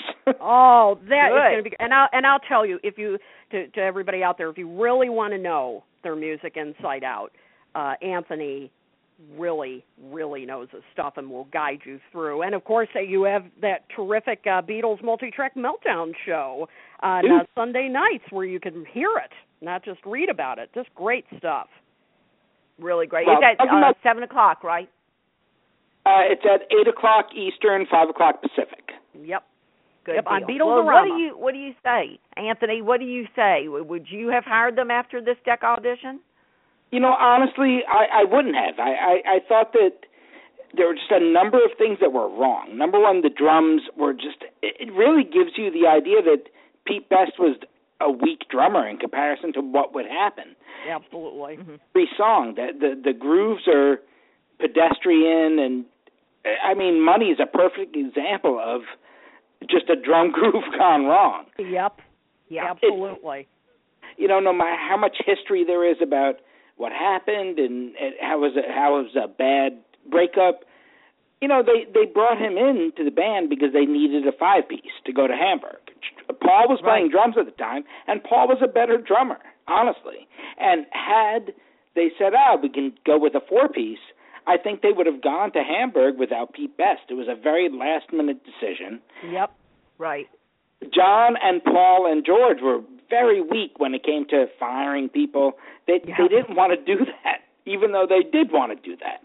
So I think they just kept the only drummer that they could ever get. Because, I mean, if you look at their history of drummers, people would come and go left and right. It was a very big deal to have a drummer that stayed. So once they got Pete Best, they just stayed with him. And when you listen to the Decca audition, the drumming is just not, it's not bad, but the tempos are all over the place, and the grooves are just pretty much the same all the time. So that has to make them not play as well as they could. And and that's the thing. I mean, you hit the nail on the head. That, I mean, it was when you said it was just not imaginative. I mean, Ringo was so good at coming up with those unusual fills and ones that sometimes sounded, they sounded deceptively simple, but they really weren't. And Pete just didn't have that quality, and also that thunderous sound that you're talking about. Absolutely, I completely agree with you. Yeah, it seems to be just one song to another. Groove seems to be the same all the time. Yeah, exactly. Yeah. Yep. Yeah, and that's the thing. And I think also the drums were poorly recorded on this. I mean, there's, as I said, I think part of it is Pete, and I think part of it is they just sound so buried in the mix. I mean, at times you can barely hear them. It's very strange. And my next problem is Paul doing his Elvis vibrato on almost every. I mean, I am so glad that he killed that before they started to really record, because it just wasn't him. The only song that he sings not like that is Searchin'. Yeah. And he sounds awesome on that. He sounds like Paul McCartney. He doesn't sound like Paul McCartney trying to be Elvis Presley. Good call. Right. He sang 7 songs out of the whole thing. He sang 7, and George and John sang 4 each. Mm-hmm. I know. Yeah. I thought that was very interesting, that how they, spread out the singing, and I mean, who did what. I thought that was, it was kind of an unusual spread. But yeah, as I said, that's Paul Ramone that we were hearing, not Paul McCartney. And the thing is, I like Paul, but to me, and this is just, coming from me as the John Lennon person, but to me, if you have John Lennon in your band and you don't make him the focus of an audition, you have gone far awry. I mean, you have gone far into an area where you shouldn't go when you have a rock and roll band. He has at least it should have been evenly split. I think it should have been evenly split. They left, in my opinion, besides a couple songs, they left out their whole rock and roll thing that they were so good at. Yeah. The Richard stuff. Right. Yeah. They did Chuck Berry tune, but a pretty mellow Chuck Berry tune. I love it, but not a rocking one. And they didn't rock. I mean, they weren't a rock and roll band they were a show band. That's right. Right. Absolutely. And it just, it was just a strange, it's just a strange selection. And it really is. You got to think that even though they at that point they were very new with Brian. Yep. The fact they would listen to him to that degree is a little weird, and the fact that John, in particular, would sing less songs than Paul, it's a little. It's a weird thing. The song selection has always been, is it Brian? Is it the Beatles? Like, who selected these songs? I don't think anybody really knows for sure why they did. No, they don't. Yep. Because it's a weird mix. Yep, it is a very strange mix. But Cynthia does say very vehemently that John was upset about the song choice. She says it in both of her books. So he, if he voiced his opinion, which we're sure that he did voice his opinion, he was next. So, that tells you something right there, because he's been leading the band up to now, and now things have changed, which I think directly leads us to the trip to Spain for 14 days, because John has to reestablish his leadership of that band. He has to. Because you have to think Love Me, Yes, I Love You are both, Paul songs for the most part, and that's the first single that's coming out. Yeah. In October. And Paul did take a little moment there where he took over for a second. And then, John did reconvene and end up taking over the band for a few years. I mean, you look at A Hard Day's Night, that's his album. Yeah, that's true. That's absolutely true. And then you see when it begins to slip, when after Help, then things begin, that's when the tide begins to turn. He's still in charge on the Capitol Help, but he's not on the Parlophone Help, and after that moment, it begins to slip away. So very, very interesting. Well, Anthony, we'll be looking forward to seeing you at Beatles at the Ridge in September, the 18th and 19th of September, and you have any idea what you'll be talking about? Is your topic that for the Artist and Author Symposium? I'm not sure yet. I continue to do deconstructing the mixes, and I've been doing a lot of different kinds, so I'm going to try to find something a little different for both the Beatle Fest in Chicago and Beatles on the Ridge. So fantastic! All right. I can't wait to see it. Well, thank you, sir, and everybody tune in to your show on Sunday nights at 8 o'clock Eastern and 5 o'clock Pacific on Beatles-orama. Thank you, Jude and Kit. Great talking to you. Great talking to you, Anthony. Thanks so much for calling. Definitely. Thank you. Talk to you soon. See you soon, my friend. All right. So we have 2 more callers waiting. Kit, we've got 7 minutes. Let's see if we can get it in. Let's do it. Hey, caller from 781. 781 area code. Yes. Hi, Jude. How you doing? Hey, Ed. How are you? I'm very good, thank you. Man, this has been one of the best shows I've heard since I've been listening. Wow. Thank you so much. I just love the way this has been going. I love the 2 opinions that both you and Kit have going back and forth on. It's been awesome. I mean, there's so many things you can decipher from listening to the show tonight. It's just you can have a million opinions, and still may not be able to figure out why they, let's say, picked those tunes and who said that those tunes should be picked. I mean, it's amazing. But just quickly, I know you have another call, and I don't want to take up too much time because I want to give somebody else a chance too. Sure. I think that George was willing. George Martin was willing to listen and work with the Beatles, and I think that's what made them a success. I also thought, even though he had a problem with Ringo at first, I think Ringo was the choice, and I think Ringo eventually made the Beatles who they were at that time as a group. Yeah, he was the missing ingredient. He was the missing ingredient, most definitely. And as Kit, as you have said, Pete, Not a bad guy. I've talked to him on the radio. Yep, nice guy. But not a great drummer, and even I think Jude, you quoted that he in the Decca sessions wasn't even really paying attention. He was just kind of like looking off into the, left or right, but never really paying attention to what was going on. He was never quite part of the group, like he was not quite integrated into the group. That's true. Right. And that's all I want to say tonight. I just want to be able to, you want to be able to get that last caller on. But it's awesome that's show. A great point. Well, listen, we appreciate you, Ed. You're so nice to listen every week and to call in, and you're just an integral part of the show. So thank you so much. Thanks, Jude. Thanks, kid. Great. Again, I love it when you two get together. Thanks. Thank you, Ed. Really appreciate it. No problem. Have a good night. See you soon, my friend. You're welcome. All righty, bye-bye. Last caller of the night coming up from the 818 area code. That looks like Elliot. I wonder, let's see. Last caller of the night, 818. Well, it's me again. All right, you get to put the final thought of the night. I have a question for you ladies. Is Love of the Loved on the Decca auditions? Love of the Loved, yes. Okay. Well, to me, that is like an Elvis song. Yeah. And, it's like the one chance that McCartney had to show what he can do.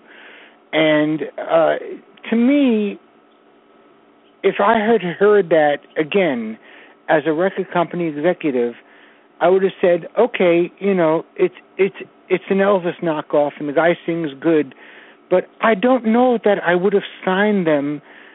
I don't think they were the Beatles that we come to love. Right. Absolutely. That has really been, it's really interesting. You said it at the beginning of the show, and now you're making the point at the end. It's kind of full circle that that's been the ongoing theme this night. This really did not show the Beatles the Beatles we know, and it's early, it's early in their career. They're still trying to find themselves. But I cannot stress enough how much the Beatles' success depended on their charm. Yeah, and I agree. Absolutely. And their humor.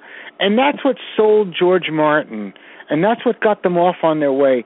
Brian Epstein was a brilliant manager. He did make some mistakes. He made mistakes with the cell tab deal. He made mistakes choosing the Decca song list. He made mistakes.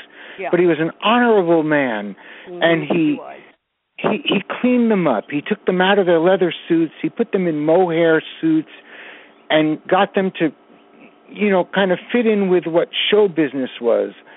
And I don't think that was evident. I think they were still probably chewing on cheese sandwiches for the Decca auditions. But, I agree. Yeah, it just 21 days with Brian, they really hadn't had enough to transition. Yeah. They weren't the Beatles yet. No, that's it. That, as I said, that is the catchphrase of the night. They weren't the Beatles yet. Weren't the Beatles yet, and from a record company executive like Mike Smith listening to them, I could understand why he passed on them, because they were talented, but when you're starting a new group, you try to do one thing well, and then if you make it with that, you bring the audience along and introduce other things. But the Beatles on that audition tape were trying to do everything. Yeah, that's right. They were trying to do a little bit of everything, and I think in some ways they lost what they were trying to do because it was just too confusing. It's like, are they a novelty band? Are they a rock band? Are they a comedy group? Is it a cabaret band? Save One Chick for Me and all this stuff. It almost seemed like cabaret, where the Beatles were a roaring, blasting rock and roll band. Yep. And they didn't get to display that for Decca Records. And, Decca Records, like everybody else, was telling Brian, look, you've got a great business going on up north with your records company. And they gave him the audition because he was one of Decca's best customers for records. And so they accommodated him and auditioned this group. But if you heard the group, you would say, okay, they were sort of an all-around entertainment group. but you would never think they were. Elliot, we're running out of time. We got 30 seconds, so we'll have to say good night. But thank you for calling. Thank you so much. You just wouldn't. Okay, well, Kit, I so appreciate all your hard work tonight and insight. Loved the songs. Loved your take on all that. It's been another fun Kit and Caboodle. It certainly has, and I'm looking forward to our live Kit and Caboodle in August at the Chicago Fest. We will be doing it, and to everyone, thank you for calling in. We'll do this again because it was great fun, all of our wonderful callers, and from Kit and from me, all the best to you and yours. Ta-ra and shine on.